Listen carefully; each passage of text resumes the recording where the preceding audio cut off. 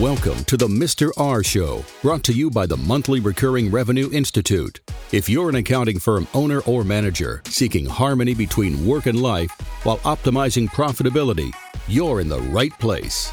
Our goal? To empower you with the knowledge and tools necessary to enhance both your personal and financial well-being. In every episode, we bring you insights from esteemed individuals in the field who share their valuable expertise and practical steps. Join us on this journey as we collaborate to revolutionize your business and enrich your life.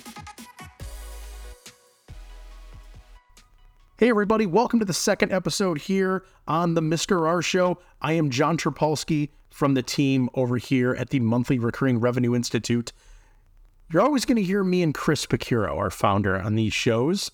Usually it's going to be us with a guest, sometimes it'll be by ourselves, but today we have a fantastic guest, as you will hear me say all the time, but I mean it about this gentleman. Really, I mean it about every one of them. They're all great, or we wouldn't have them on here. We're bringing on Andrew Poulos. So Andrew runs a successful practice down in the Atlanta, Georgia area. He's probably the best guy in our quote-unquote Rolodex, if you will, as it relates to diving in to very, very specific relationship management tactics, if we should say, with the IRS. So again, topic for today, best practices for IRS representation. Andrew's going to join us here in a moment. Chris has known him for a very long time. They've worked together on numerous projects. You'll hear some of those stories here shortly as well. We have a great conversation coming up. But really, I'm going to sit back on this one, can take a little bit of a back seat, let these two gentlemen really talk through their experiences. You are guaranteed to get some fantastic little knowledge nuggets from this one. So grab the notepad, grab the pen, grab a glass of water or coffee, sit back, and enjoy the show. Hey, Andrew, welcome back, my friend. I know we have spoken before on the Teaching Tax Flow podcast. We did a great episode. I believe we've referred to the IRS as Darth Vader. So if you haven't heard that podcast, jump over to Teaching Tax Flow. You'll find it there. But this one's a little bit different because we're going to talk about it as far as for managing that relationship representation with the IRS. And me and Chris had spoke, obviously, previously a lot before recording this one with the monthly Recurring Revenue Institute. I can't even get it. MRR, baby. It's almost like IRS is too simple. So MMRI gets more complex. And we couldn't think of anybody better than yourself to talk about this with. Because obviously the IRS is not going to come on with us and tell us all their secrets, all the ways that we could, win in the battlefield, quote unquote. So before we do that, though, people know who you are, but tell us a little bit about yourself, really how you got into this, how you became, we'll call it, screw it. We'll just call you the megastar and representing Master Jedi. There you go. We can use on with the Darth Vader. It's awful because I don't know anything about Star Wars or Star Trek. Star Wars, but anyways, enough said. Andrew, how'd you get into this, my man? How did you get into this field? How did you build up your expertise in it? Fellas, good to see you again. Yeah. It's just a lot of, when you get into representing clients for tax resolution matters, man, it's, training and hands-on experience, right? I mean, you've got to take on cases to learn how to work them, and no two cases are the same, really, in essence, because you're never going to probably have for the most part, the same revenue officer or revenue agent, depending if it's an exam or a collection case. And so, you got to dip your toes, so to speak, into the playing field and kind of learn it. But there's a lot of training out there through associations where they offer tax resolution. So, going on 28 years, certainly I wouldn't, go out on a limb and call like you guys being the master expert, but, you trial and error, you work on it and try to do the best you can with helping the clients that you're representing. So Andrew and I met on the Intuit Tax Council many moons ago. We hit it off well. We always enjoyed... man. So it seems like ages ago. It hasn't been that long. It hasn't been that long. I don't know. You're right. But we just clicked. And can you tell us about, obviously we're talking to tax professionals. Tell us about your private practice. I know you work with clients all over the country. Based in Atlanta area, big Braves fan as well, which is very easy to be at the time of this recording, at least, unlike my Tigers. That's all right. We won't go on that tangent. But can you tell us about your private practice a little bit and how you got started? It's kind of like a lot of other tax pros. I mean, I do a little bit of everything from tax prep on individuals, corporates, partnerships, and whatnot, consulting services. But a lot of what I focus on is tax resolution. Inevitably, what's going on with the IRS coming out of the pandemic, notices are, just kind of coming out of like floodgates. So, taxpayers just need help. So it really depends. But overall, just dealing with predominantly what we do is deal with a lot of small business clients. Not to say we don't deal with individuals on a 1040 side, but, small business clients pretty much is a lot of what we do, both, planning, tax prep and of course, post-tax prep with issues that come around. And as far as for working with the IRS, so obviously our audience is kind of split, right? We have some individuals that are newer into the tax pro space, some of the ones that have been around for a very long time. So everybody may approach it a little bit differently. I'm going out on a whim here a little bit because I am not a tax pro by any stretch of the imagination.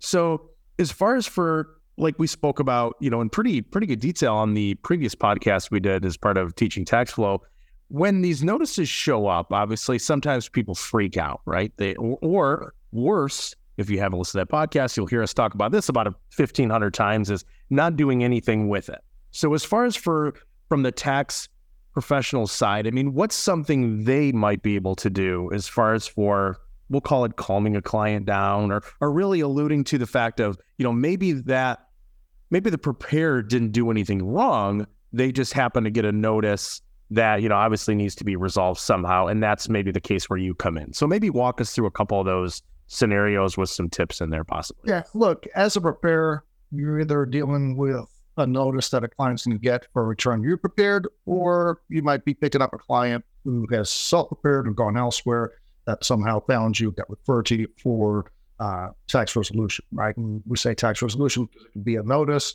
of something very minor, it could be an audit, it could be a collection case, where someone files a return there's a balance due afterwards and they need some assistance. So it could be a variety of things, but you got to be the calm voice, so to speak, in the situation, whether you prepared to return and there's a notice that's come in. And I think that happens to all of us if you stick around in this profession long enough, right? You can't prepare returns for, in your entire career, not expect that someone's not going to get a notice. And it could be, your fault. It may not be your fault, right? It could be, as Chris will probably tell you, where a client forgets to give you something and you prepare the return based on information given, and then the client gets a letter, and of course, then, you try to diffuse sort of the situation from it becoming a blame game. You just got to be the big person and professional, try to figure out how to assist and resolve the matter if it's a return you prepared. If it's a return prepared by someone else, you got to figure out, essentially, what work was done, what the issue is, how to call in the taxpayer. Most people start freaking out, of course, particularly if it's an audit. And I think moving into the future, we'll probably start seeing more of those, probably a lot more correspondence exams. But there are going to be some field exams. Everything, with the ERC credits going on, a lot of, scams of fraud from mills out there. So there's going to be a little bit of everything out there, but at the end of the day, it's just no different than a person who's not well, goes to the doctor. You got to be that calm voice pretty much and reassure them that everything's going to be fine. At the end of the day, depending on the situation, you really can't promise things. You just don't know how the situation can turn out for the most part. But you got to keep the client calm in order to be able to be effective and get them to do their part, whatever their part might be, in that situation, whether it's gathering documents, having just some sense and logic for them not to fear the situation, right? And go from there to try to resolve it in the best way possible. So for our tax professionals listening, guess what? Your clients aren't the only ones that forget to give you information, and your clients aren't the only ones that assume that you did something wrong or that the sky's falling if they get a letter from the IRS. It happens all the time, and obviously as tax pros, we could touch on this a little later on, is we need to do our best efforts to avoid the notice before it exists. But kind of talking about field exams versus correspondence exams, can you touch on kind of the hierarchy of seriousness all the way down from a CP 2000? Maybe, or actually probably the best notices, Andrew, you probably chuckle at, are the hey, we've got your stuff. We need 60 extra days to look at it. That we're just giving you an update until 60 days comes by. And then you get another one that says, hey, we've got your stuff. We need 60 extra days to look at it. But as funny as it sounds, the first thing you should do when you get a notice, then I call Andrew, is open it up and read it, right? How many times it's like they're afraid to open it up, but if they do get something in the mail, can you talk about the seriousness level from, like I said, from the less serious to very serious? One more thing, and we want the tax practitioners to be aware of too, to help their clients, is how does IRS typically communicate with people? Because they don't, we hear there's a lot of scammers out there calling people, showing up at doors and that sort of stuff. So how does IRS typically communicate with people? And then what does that look like usually with the level of seriousness? Yeah, listen, you're going to see a little bit of everything. You stick again in this profession long enough as a tax pro, right? I've had clients call up, business owners freaking out, being told that the sheriff's on the way to arrest them if they don't send X amount of dollars in, within the next, 24 hours. You'll see all kinds of, scams, nonsense in a sense. So you got to be prepared. And always you got to be the voice of reason and call them pretty much to calm the taxpayer down and reassure them that that person's not the sheriff. It's not, the FBI going after them, so to speak, right? The IRS doesn't make outbound calls unless it's a revenue officer or a revenue agent, but they still have to make contact via letter. And usually if there's a power of attorney on file and the tax professional is representing a case or a matter, then they're going to communicate or should communicate with the tax professional power of attorney versus reaching out to the taxpayer directly, unless they just really have tried and attempted and the tax professional's non-responsive in a sense. But overall, look, every letter, every correspondence, we'll call it, from the IRS is important. Worst thing that someone can do, any taxpayer, any of your clients can do is really get letters and not them up and just kind of bury their head in the sand and be like, well, this will go away, or if I don't look at it and I don't know, then I don't have to worry about it. Most of these notices, depending on what they are time sensitive in a sense, right? They'll give you 30 days to respond, agree or disagree. If it's just a proposed change, from there, if it's an examination, certainly you got to open it up and know what's going on. And if it's an exam, then you got to figure out how are you going to approach it, right? Go out and to the person who did the tax return, or maybe you hire someone that person is not experienced or doesn't deal with examinations post-filing. So there's going to be a little bit of everything out there, but it in a sense, for me personally, it's just a little bit easier if the exam is with a revenue agent, field exam or in office, in person, we'll call it, right? Because you have communication, you have a direct line of contact versus a correspondence exams where they send you a letter and they ask for, just everything under the sun. And then you got to mail it in and wait to see if someone reviewed it. And then you're not going to get a response potentially. And then they're going to send back and tell you, hey, we never got your information. Meanwhile, you're sitting out there waiting and you send it off, right? So it just, in a sense, to take experience and skill on figuring out, most of the challenges is knowing how to navigate the system. And besides just knowing the laws and being able to apply them. That's where our clients can't do it on their own. Most of our clients wouldn't even know how to write, a nice professional letter to articulate what we want to articulate to the government in a sense. So there's a little bit of everything. There's a lot of challenges out there. But overall, the most important thing is you got to read the notice, open it up, read the notice, and take action. Contact someone, that can assist you and do it in a timely manner before that time runs out. And will the IRS email people? No. Right, I know. I'm just, with a lot of scams out there, and that's the thing I see. And these, right now, a lot of these scams are misleading information with these ERCs going on still, right? Because you still have time to be able to retroactively go back and file, for ERC credits until next year. And so there's just so many scams. I mean, weekly calls. I think we all do. So, hey, I think I qualify with this. Oh, well, my buddy did this, or my buddy went to this company, and they got him, $200,000. Look, and I bring this up because in the time and point we're at now, there's the word on the street is that if anyone filing for a ERC, the IRS is subsequently, after they issue the credits, they're sending out what we call a soft notice, right? kind of preparing for an audit. So they're going to come around and send you a letter, like, hey, can you tell us how you came to the conclusion that what facts did you use to determine that your business qualifies for the ERC? And depending on what you tell them or you don't tell them, and how you handle that could, lead to an examination.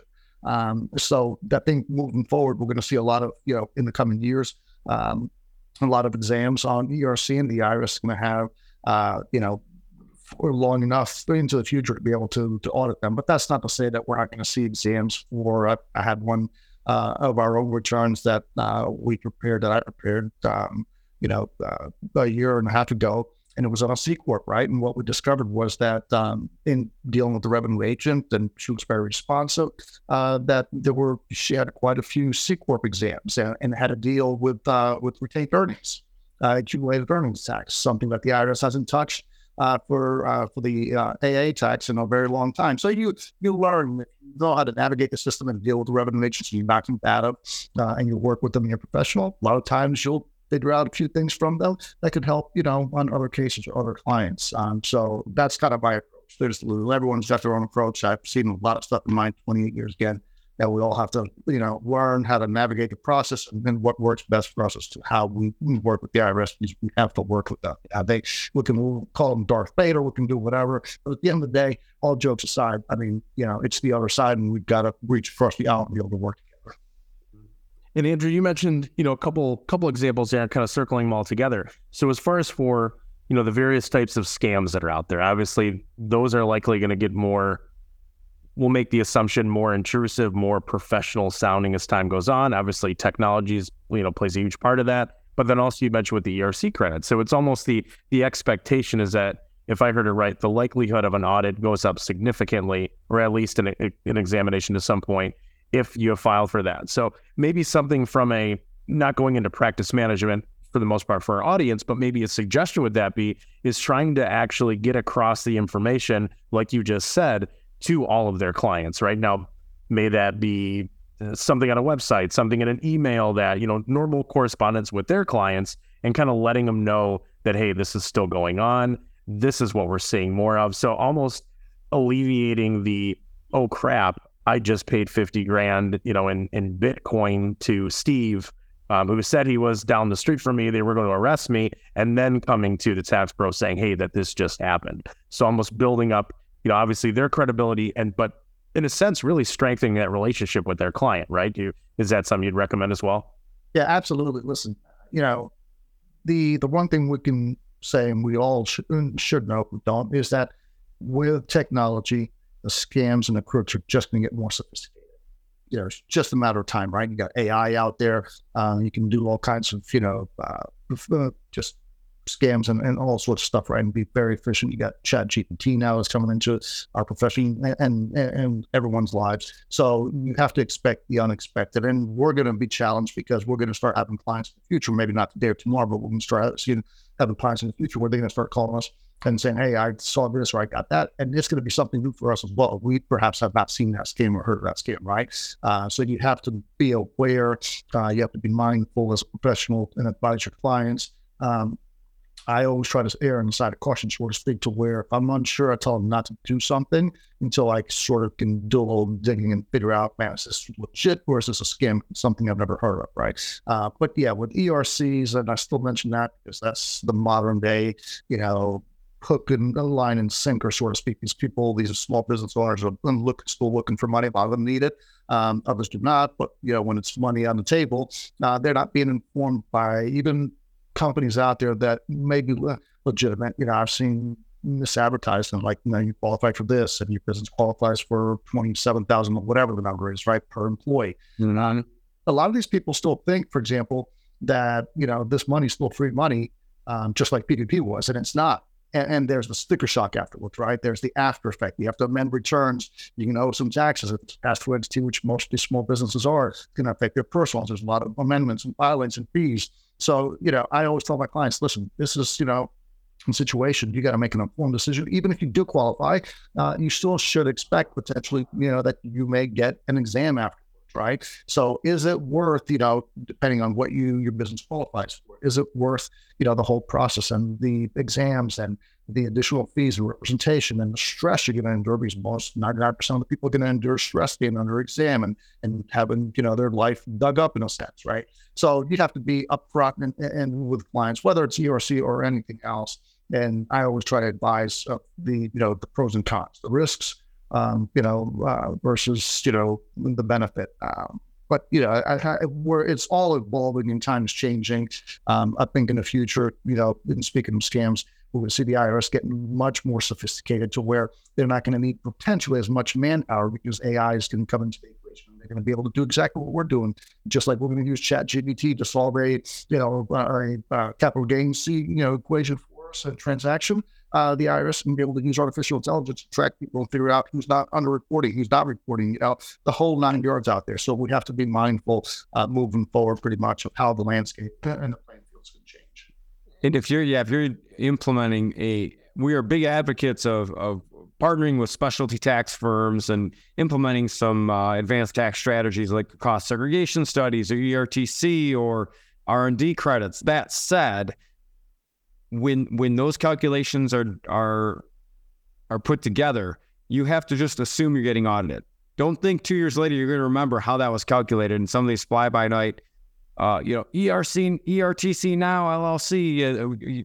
We think you have 4 employees, so we're going to mail you a fake check in the mail for your $9,000 or $27,000 an employee. And it's too bad because the thing is, most of the people that are listening to this podcast, it's like preaching to the choir, are the good practitioners, and unfortunately, the taxpayers that get taken advantage of typically don't go to the good practitioners. But that's that's a good point. Preparing, obviously no one likes to get audited, but it's a numbers game, and if you do get a letter in the mail,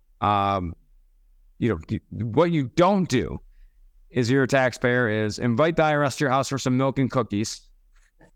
Yeah. I'm like, hey, I actually have the last 7 years of all my documents available, and put it on a table and then answer any questions that they have. Find the proper representation. It's if you're a tax pro, that you do representation work, great. If you don't, find someone like Andrew to partner with, and make sure the taxpayer has the right representation, because it's just, if you don't know, it's not that we're trying to be dishonest, but what I see out there, and Andrew, I'd love to get your opinion or your advice to people, is, first of all, give the IRS what they're looking for, but you don't need to give them more, because essentially, if you're getting reviewed for something, you want to limit the first step is kind of defense, right? They got runners on base. You got to get the guy out. So how can a tax pro work towards limiting the scope of the examination for the current year and limit it to only 1 year and not any other open years? And what if there are tax returns that are on extension and then you're in the middle of the audit? Do you have a recommendation if those should be prepared or held off on? Great question, Chris. And it's what works in one scenario and in one case is not going to work for us in the other, right? Even if we're the same ones representing. I say all the time, it really depends. A lot of the outcome, good, bad, or indifferent with tax resolution cases sometimes depends, on us and on our abilities and experience and how to navigate the process. And a lot of times it also depends on the other side, who your revenue officer, revenue agent is, man. It's just, and to some extent, if you stick in this profession long enough in tax resolution in your area, in your district, so to speak, right, you get to know people, these agents, revenue officers, and you deal with them over and over. And, if you have developed that rapport, sort of that relationship, in a sense, working relationship, sometimes life becomes a whole lot easier, for you and your client. And then you'd learn which agents and which revenue officers are easy to work with, which ones you don't really like that much, right? And you did have a good experience last time. But overall, I've had some great success, and partly because I just knew that revenue agent from a previous audit or that revenue officer, and they either like me or they trust me. They see me as credible, and so a lot of times that helps from steering the ship from left to right, so to speak, right? But in a sense, we sort of partly have some control in let's just take an exam. the exam, when you get that IDR, that information document request, you or your client, it's going to be asking for everything under the sun. Probably a nice, hefty 2 pages, and you're scratching your head and thinking, man, the taxpayer's stressed out. They're asking for everything under the sun. Now, that's how we got started with this C Corp exam that I had recently. And so I told the agent point blank, I didn't know her, I've never worked with her. But, she was from industry. And had started with the service just more recently, we shall say. But overall, I was like, listen, I said, this is, in a sense, just intrusive. You really need all this information, and then can we fine tune it? And she's like, yeah, I had a lot of problems, short with this and this. I said, we're on extension for this. I think this was a 21 return. It got pulled like literally within 10 months of when we filed it. And we were on extension or 20, I should say. Sorry, 20 at the time. And we were on extension of 21. Are you going to pull this 21 in yet? Because we haven't filed it yet. And it was right at the extension deadline. And she said, wait, she goes, I'm going to be brutally honest with you. Depending on what I find or I don't find, it's going to determine basically if this becomes a multi-year exam or it doesn't. I'm like, all right, sweet. So, we sat down, had a heart-to-heart, went through the initial interview, just myself and the agent. And I started to sort of feel her out and figure out where this might go, where it may not go, in a sense, right? And we started discussing issues. And yeah, man, we caught a break, right? She was real easy to work with in a sense. A lot of what I was concerned about, that I had prepped the client of potential issues, not that the return had anything materially wrong, but potential issues, right? When people have to understand, tax firms have to understand that, even a small deduction, if a revenue agent wants to make an adjustment just so they can have something on the books and on their exam sheet, on their auditor's report that they've made adjustments, that's their job, is to make adjustments, generate money. It's not to collect the money. That goes off, gets assessed and goes off to a revenue officer to collections at that point. But overall, getting back to it without getting into long, drawn conversations, that, it actually went better than we expected. And at first, she told me we needed to file the 21 return before we got into the exam. Guess what? We didn't have to file at the end of the day. We didn't have to file a 21 return until the exam was pretty much done. So it's just really about navigating it. Maybe we'll call it a lucky break. Maybe it was just, the way that we approached it. Maybe is that we had a good agent, but overall, there was potentially some issues there. And she just pretty much told me that were non-issues for her. She was basically, her attitude was like, listen, if I don't find what I'm looking for on my main topics, then I'm not expanding. We minimized it and steered the ship. So we minimized it to a 1-year exam. Got done probably, I'd say, in about less than 90 days, which is almost unheard of these days, right? So you can actually get good results. I've had exams where there've been no changes. People often think like, okay, I'm just going to get railroaded by the government here. I'm under exam. That's not often the case. Most of the times you can make adjustments. And if you've done, something wrong, under-reporting of income or something, over-reporting expenses, they're probably going to catch it if they're skilled at the revenue agent. But overall, man, it's not everything is the end of the world, sort of, doomsday, just because someone, is under exam with the IRS. Well, no, thank you for that. And that brings up a question I have as far as the revenue agent. Two-part question. Let's assume, your tax practice is national, and you're working with a client from, I don't know, let's say, California, because we got to loop that. Now you might want to know. Let's say they live in Texas, and obviously you're based in Atlanta, and you prepare the returns. Let's say you prepare the returns, they get examined. You get contacted by a field office in Texas. Can you move that exam to Atlanta? And do you also have any rights to request a change of revenue agent? Now, we do understand that's the equivalent of sending your food back to the kitchen, and and sometimes that could get bad when you get your food back. But can you just kind of touch on that for us? Yeah, you would, in that situation, probably would request a change of venue. Now, you have to have a reason as to why you want to change the venue, meaning from the Texas office to the Atlanta office, right? And your main reason is going to be because all the books and records are at the tax professional's office, not with the taxpayer. And usually, most of the time, the IRS will grant that unless there's just some reason or something going on behind the scenes that they're not going to divulge to you. So you want to try your best, of course, to have a change of venue for a couple of reasons. One, you want to minimize your taxpayers, your clients, representation fees, right? Because if you have to fly out there or drive out there or whatever and be out there for a couple of days, that's going to drive up the client's cost. And number two, potentially, again, if you are in the field of doing tax resolution, tax representation, and you've got a rapport or working relationship with agents in your local district, your local office, you just might get lucky and you might be working with someone you've worked with before, which is then effectively that makes that exam a whole lot easier, a whole lot more efficient. And the processes to minimize our collateral damage, right? Minimize our taxpayers' adjustments or tax bills, so to speak, in an audit, and try to get that closed out as quickly as possible. The less time, that the audit stays open, probably, the less risk in a sense for the taxpayer. Can you Ben, thank you for that. Can you take us through let's assume you have an exam, you and I know that, and you do way more work than I do in this, but I've had a couple situations where, and I'm sure the listeners have, the revenue agent is not that experienced, that doesn't have a lot of authority. They basically slap a big tax bill on you, and you at that point you're going to request a manager. Would it be a managerial review or an appeal? Can you take us just through a little bit of the appeal process if you disagree with anything in their findings, and then if you disagree with that, how you can? I mean, obviously it's more expense, more time to take it up the food chain of appeals, but let's assume that you have a very strong case and you feel like the agent might not understand the law and the rules as much as you do, and you really want to talk to someone with more experience. Yeah, listen, there's a variety of things here to kind of, just dissect your question, Chris, and your comments.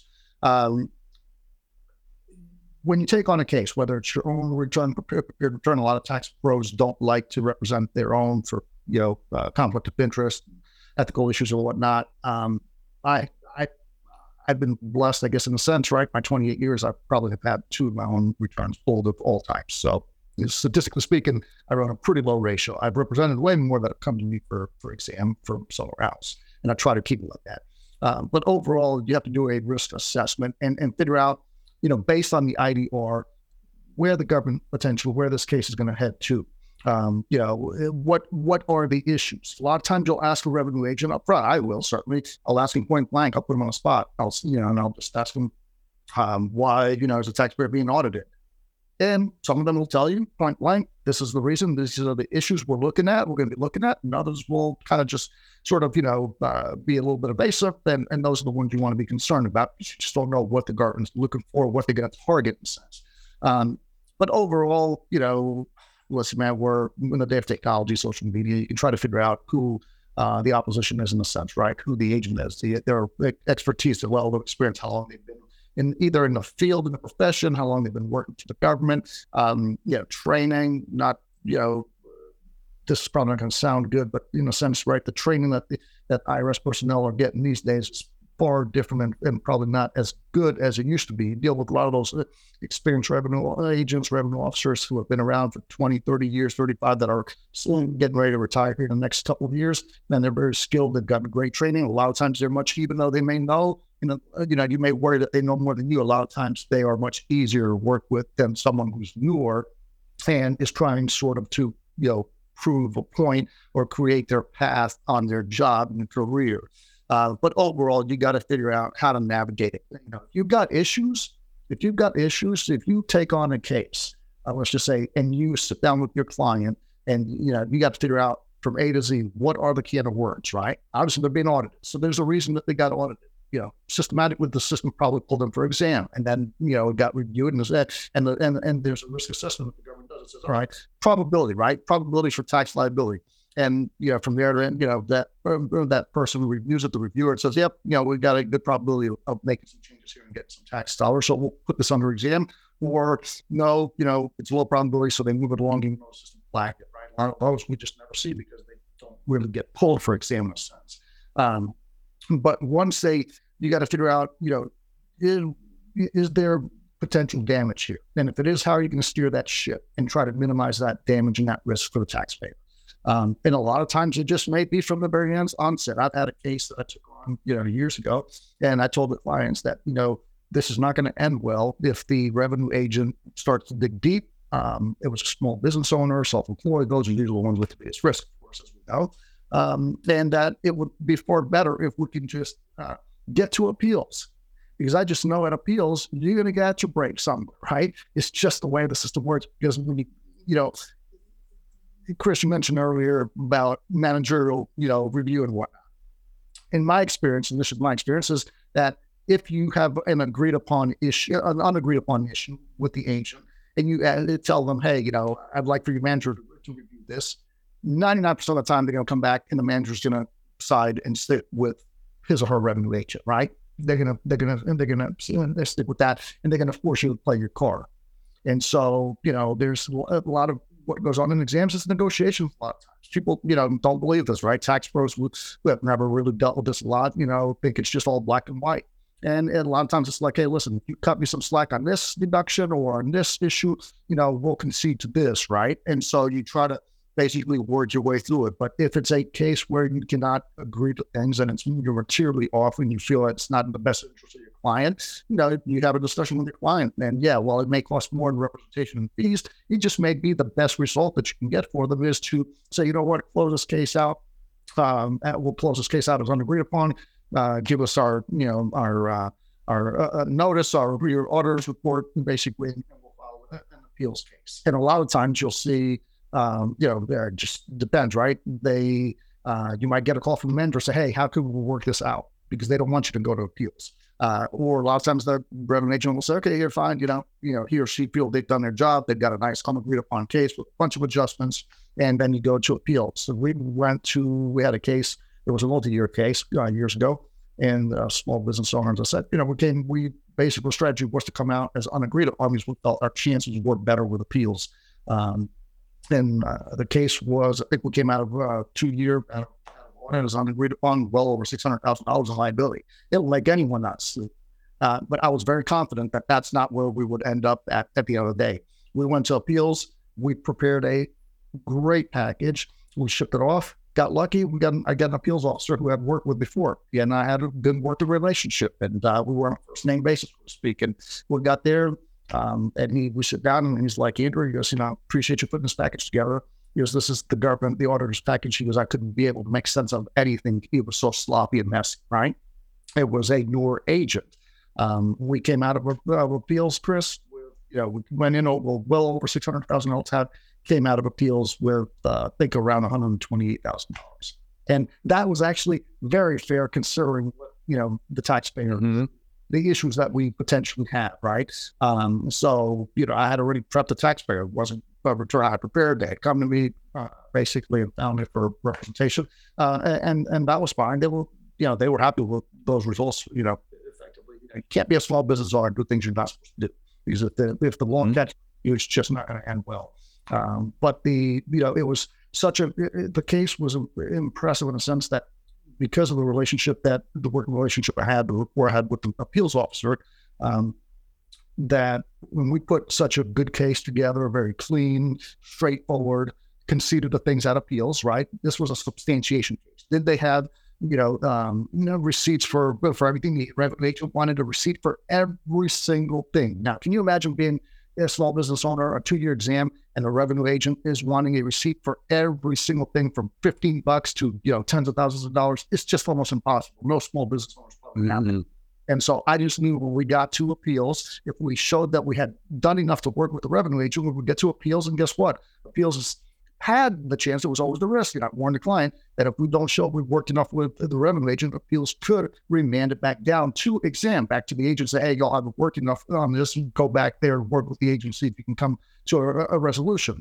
And indeed, we didn't have that happen, but when I told her to close it out as agreed upon, after I felt we had done enough to try to work with the other side, manager calls me up and she's like, Mr. Poulos, is there anything we can do? I said, no. I said, there's nothing we can do. I said, you're not conceding to anything on mileage logs. You're not conceding to anything on this. I said, clearly there's nothing for us. I'm not going to concede or agree upon one issue when we have, 50 other issues, right?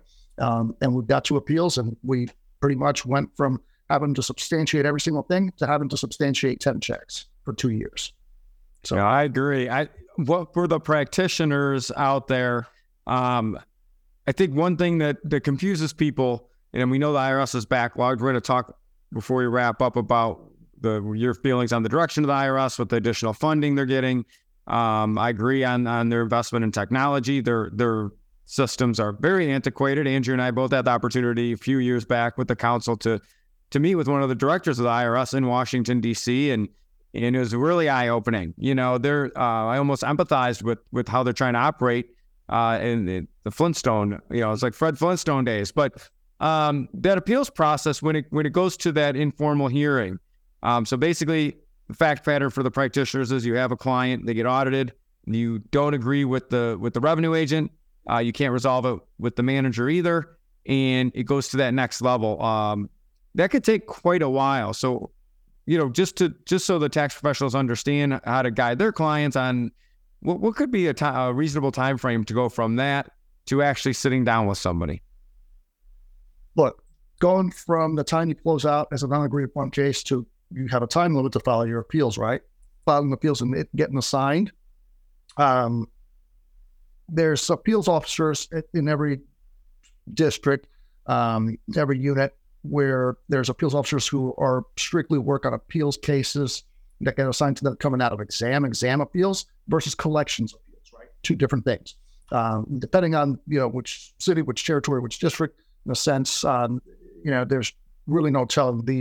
The one we took to appeals years ago, and it was way before COVID hit, of course. Now it's gotten even worse backlogs. But that effectively took, I think, a good roughly 9 to 10 months to get assigned. And then from there, we got on the calendar, we had to reschedule and whatnot. We had 2 meetings, in a sense, with the appeals officer. But we were able to get through the process at that point. Once we got in with the first meeting from start to finish, I think it took probably about 6 or 7 weeks, right? It was a pretty fast process. Appeals is not like exam. They're not there to drag it out, man. They want to be done with this and move it along. Their goal is hazards of litigation. When you go to an appeals case, if you've never had before, the first word that's going to come out of the appeals officer's mouth is, here are your taxpayers' rights. We can read them out to you if you're not aware of them, yada, yada, yada. And of course, some hazards of litigation always comes out. That means that it's basically governments doing collateral damage, minimizing their risk, right? They don't want a taxpayer to go through the whole process and end up in tax court. What they know that we should know as well is that most of the cases, if you don't agree at appeals with with the appeals officer, the taxpayer, if you file a timely case for appeals, you have tax court petition rights. And so very few cases actually go in front of a judge in tax court. Most of them, if you have to file a tax court petition, are probably going to be dealing with the taxpayers going to be dealing with the attorneys, for the government, for the IRS, and they'll have a case out of court. And so therefore, appeals, typically their job is to try to come to a resolution that's, impartial and fair for both the government and the taxpayer, in a sense. They want to basically minimize the risk and collateral damage and just be done with it. So, if you ever have doubts or you have a difficult revenue agent on an exam case, I'm never scared. I tell my clients, someone comes to me for representation, I tell them, listen, this is your risk based on my assessment of what this return has or doesn't have. And this is where we're at. If, this is going to be your good resolution, your mediocre resolution, mid-road, and this is going to be the very worst case. And, you have appeals rights, right? So if we don't get what we want, you tell me what your level of satisfaction would be, what you're comfortable with. And if we can't reach that, then I'm going to advise you potentially, and you can make the final decision about going to appeals, and we could get a better deal at appeals. I mean, I had a case of a client that came to me that from a practitioner who had prepared the case. They had done the exam, and then he was sold his practice and went to work in the corporate world. And so the client got referred over, still having a client today, and it was a real estate. And you like this one, Chris? It was a real estate professional, right? And so they had agreed on a lot of things with the agent, but the agent was effectively disallowing all his mileage and all of his meals. And the agent said, well, you don't have a mileage log, and and you can't prove all these meals in your travel, right? The 3 things that you have to obviously be able to substantiate the most. And the taxpayer, basically, it was just a principle thing. It was not the money. It was just a principle. He said, you know what? I've driven these miles. I went to these trip. I did this traveling for business. Just because I didn't get a deal done doesn't mean that it's not a legit expense.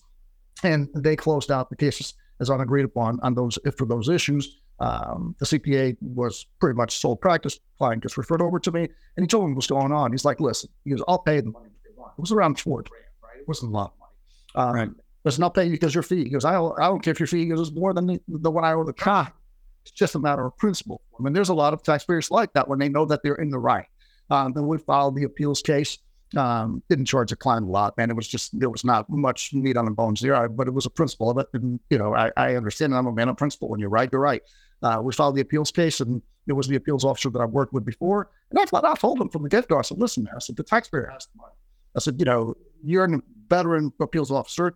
You know how real estate is. You can go, and he does commercial real estate, right? Land and development. He could be out sightseeing and doing, sightseeing for clients and working out a deal that takes 3 years to develop before he ever gets paid on a deal, right? And so with land development, and I explained them the whole 9 years. Our appeals officer knew very well. He's like, you're absolutely right. So it's just a matter of principles. I'm going to tell you what. I said, if you're reasonable with us, I said, my client will agree. If not, I said, he's prepared to pay any amount of money to take it all the way to tax just to prove a point, because these are legitimate deductions, even though he may not have the mileage log and may not have all his receipts because it was on his old laptop, that he no longer has, right? Mm-hmm. And the appeals officer, basically, it was short and sweet, man. It was like, literally, he says to me, Andrew, he goes, tell me what would make your client happy. He goes, come back to me with a proposal. He's like, I'm not giving him 100% of all these expenses or the deductions without mileage log. He goes, but we'll concede to something. And it's like, tell them what will make your taxpayer happy. He said, we'll come to a resolution because I'm not letting you go to tax court or something like this. And I went back to my client. I said, listen, man, we've got a cool appeals officer. So what do you want out of this? And so he told me what he wanted. I went a little bit higher, of course, because I already knew how the game was played. And the appeals officer, I told him we wanted, 85 to 90%. He's like, listen, how about we agree to 70%? I said, you got a deal. We never even make face-to-face. No, that's I know it's interesting, and we're definitely have you back on this podcast in the future to dive into some other kind of interesting things. I do, but in our last segment, I do want to ask you this question because we talked a lot about. I mean, there's a lot we need to talk about in another episodes, but we've talked a lot about determining the liability. Let's talk real briefly about paying that, because a lot of times the taxpayer might not have the cash available, and I know that. There's a lot of times they might think they're eligible for an offer in compromise, not to dive into that too much, but can you touch on, the difference in if you owe $25,000 or $50,000 is a kind of a magic number, or over $50,000, what your advice is best? Yeah. So here's how I approach it usually is, if we can come to a deal with the government, let's just say at appeals, and the taxpayer doesn't have the money, right? But it's a good deal for them, meaning that, hey, we've minimized your risk, right? So, if you have prepared this return correctly, let's just say you're a small business owner, you have prepared this return correctly, you would owe $100,000, and we've got a deal we've cut with the government here at appeals to minimize everyone's risk and time, and you're walking away with a $40,000 tab. You're still saving money, right? So you look at it and you say, okay, you have prepared this return correctly, you would have paid all this money anyway. You get a better deal. So if you agree to it, the taxpayer is going to say, you know what, but, Chris, I don't have this money to pay. All we want to do is close out the case to where it's done and they're not going to continue digging and prying, and it gets worse and worse. Once we close it out, then they're going to make the assessment, the tax assessment. They'll send you a letter with the balance due, your official assessment, then it becomes a collection case. Then we have to figure out our strategy as to how to navigate the process from there. So there's coming out of an examination can lead as a tax professional to tax representation for you and fees that you can generate in several steps, right? You got exam, I don't know whether you can include it there or not, or you go to appeals. Now there's also mediation available. And then potentially from there, a collection case if the taxpayer has an adjustment and doesn't have all the money. Depending on the amount due, whether it's, 10 grand, 3 grand, 100,000, 200, whatever the amount is, will determine, how you proceed from there and whether the taxpayer may or may not qualify for an OIC, which we can discuss, in a future episode, right? Everyone thinks that the government will just cut them a deal post, exam or post appeals case closing. And that's not the case. If you owe the government $30,000 and you got, $500,000 in liquid assets. You're not getting anywhere on a no license. Right. The government's not going to feel sorry for you, right? So then that's just the reality of things. So how we navigate and where we go after we close out the appeals case really is dependent on, the financial situation for the taxpayer, their ability to pay or not pay, assets that they may or may not have, just a lot of things that it would be difficult for us in this case to sit here and, our podcast and come out right. fat. And is I'll end with this question, then we're going to definitely get your contact information out there to the listeners. As far as an installment agreement, you might have mentioned this, an automated installment agreement where you basically can go on the IRS website and apply for it without underwriting, we'll say. What is that balance total? Is it 50 or 25,000? I think it's 50 these days. They've changed. They've changed a couple things, and the reason I say they've changed a couple things is I've got a client that was referred over that I'm working with who has a big balance. It's not an exam; they just have a balance they couldn't pay. Yeah, and they're looking to pay it, and they'll be able to pay it. And before you could call, prior to COVID, you could call up PPS, Practitioner Priority Line, Services Line, or Collections for that matter, if it's in collections, and request a hold, an extension of time to pay, right? Without having to provide any information and whatnot. And that's also a lot of times a strategy. If the taxpayer says, hey, Andrew, I can pay this off in 90, 120 days or 180. The strategy might be like, okay, let's request a hold. And then by the time that hold runs out, you could try to request another hold or ride it out a little bit. A lot of times these strategies work. Long story short is they've gone from where you can request a 90-day hold to request a 180-day extension of time to pay now, right? So they changed. It used to be where at 50,000, I had heard at 50,000 that they were collections or revenue officer would require a 433A collection financial information statement. I heard somewhere in the grapevine, I've had this recently, but that they've upped it to $100,000 now. Things are constantly changing. So even those of us who delve, and dive into tax resolution, we always have to be, up to speed because government's always changing things, especially since COVID, since that landscape, changed, man, everything has changed. And in a sense, a lot of times that, since then, a lot of times that helps us be able to get some mercy on our client's soul, in a sense, right? It's like, but some slack here, right? And so there's just so much that's been changed. But, again, you got to, what works on one case is not going to work for the other, but overall, it's a multi-step process from start to finish, from an exam to getting that closed out with payment if there's a balance to that coming out of appeals or out of exam. And I want to know, and then John's going to wrap us up here, but tax professionals, if you have a client that gets a notice and you just don't know what to do, or it's getting escalated on a collections case, reach out to Andrew. I'm telling you, he's my, I can't even put it into words. Yes, he is such a great resource, practical, a lot of great experience. And if you're sitting here or listening or jogging and you've walking and you tried to call the practitioner line and you've gotten on hold for a long time and hung up on, and you're getting no response from the IRS, that's when it's time to say, look, this isn't in my wheelhouse. I'm going to bring in a specialist. And the specialist is going to help me out, and not only a specialist, but an active member of our tax professional community. Mm-hmm.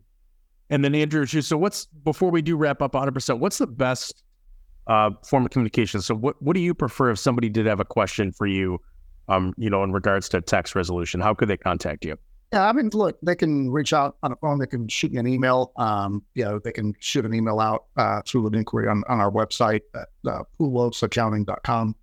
POULOS accounting, ACCOUNTING.com. I'll be glad to help, right? Even whether it's just kind of just a second opinion that someone's looking, fellow tax pros looking for. Doesn't necessarily mean I have to get engaged into anything. A lot of times we just bounce ideas off each other. Chris and I do that all the time. He's had a couple of cases, correspondence exam. One time we were sitting in Atlanta when we were filming for my show before the pandemic. We're sitting up, having a burger and some beer. And he's like, I got a problem. I said, what kind of problem do you have? I was like, let's work it out. I told him exactly what my strategy would be. That doesn't, I wasn't telling him that. Your strategy, but in a sense, right, it's just bouncing ideas off each other. we all have diverse backgrounds and experiences. Man, a lot of times, it's just for me, I'm a big believer in having relationships and friendships and profession and bouncing ideas off each other. Look, there's guys that are, pros that are in tax resolution are way more experienced than me because they've been doing it for 50 years, so, and a lot of times, it's just like, okay, I try to reach out or I to attend these, seminars to learn more. Heck, man, you got to educate yourself and keep up to speed, right? Whether it's, reaching out to a friend or colleague to bounce an idea or strategy for a case, or get an education. I mean, I can tell you very quickly, I know you guys want to wrap up, but years ago I was taking a 3-day conference on specifically tax resolution. And the one thing that that we were taught, not the one thing, but many things, one thing we were taught, I actually had a collection case that Fine Canyon Rail was representing, that we ended up basically having a bad situation with the revenue officer, kicked it out of collections and filed an OIC. And OIC, pretty much the offer specialist, specialist reviewing the case, tried to include business assets when it was a personal tax debt. And, it was that one thing that we had learned in class, that seminar, that stuck out of me. I was like, wait a minute, it's like LG said in the seminar that you're not allowed to do that. So I went and pulled the law, okay? Mm-hmm.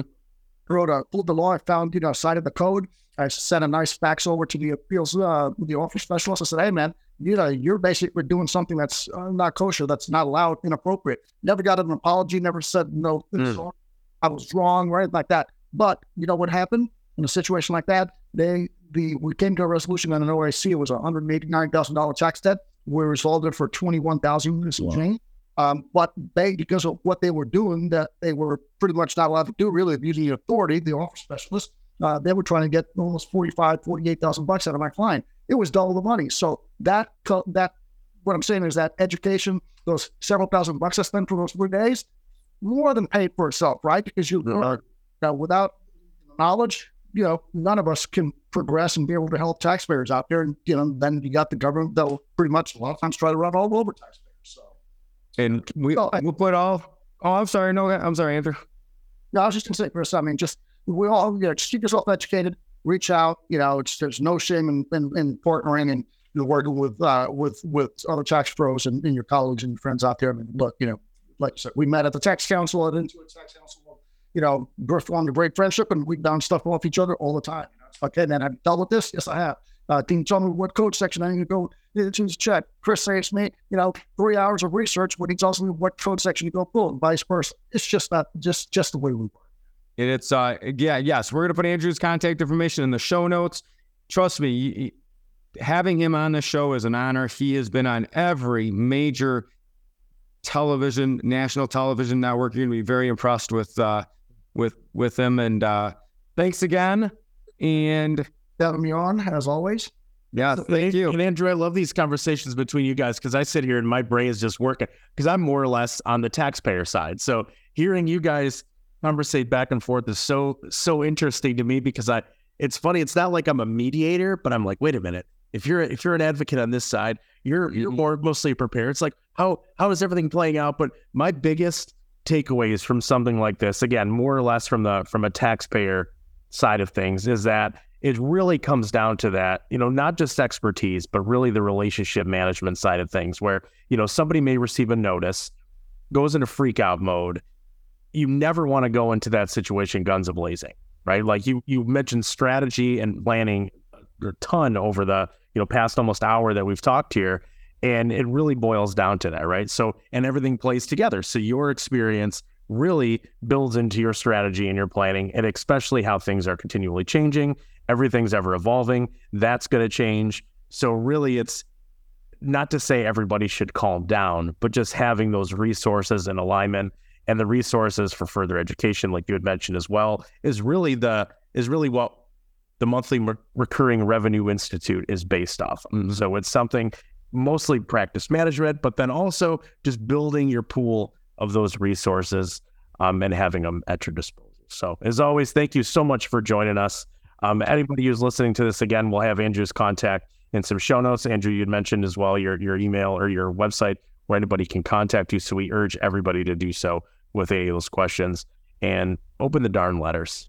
Let's leave it with that. Like put that on your sign. Open the darn letters.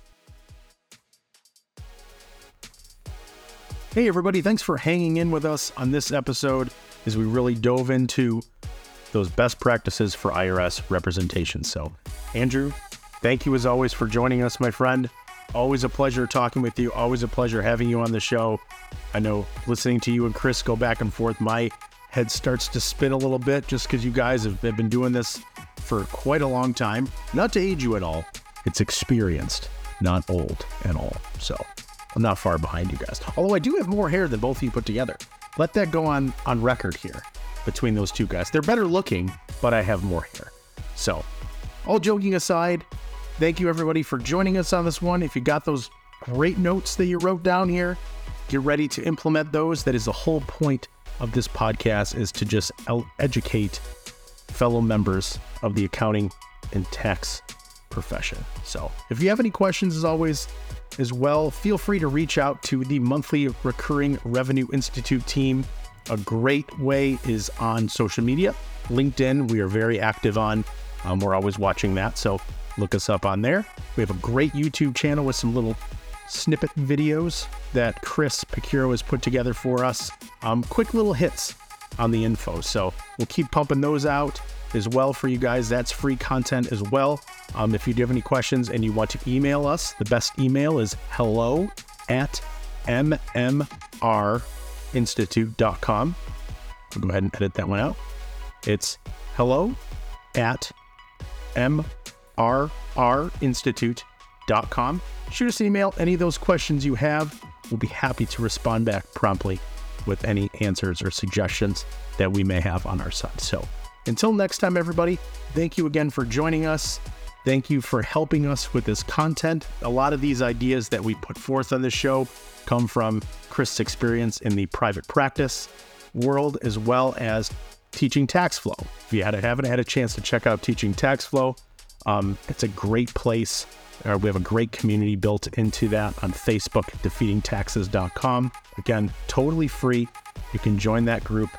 A lot of questions float around. So that one is a lot more on the taxpayer side, but there's a lot of great topics on that as well. So until next time, everybody, thank you again for joining us, and we will see you very soon.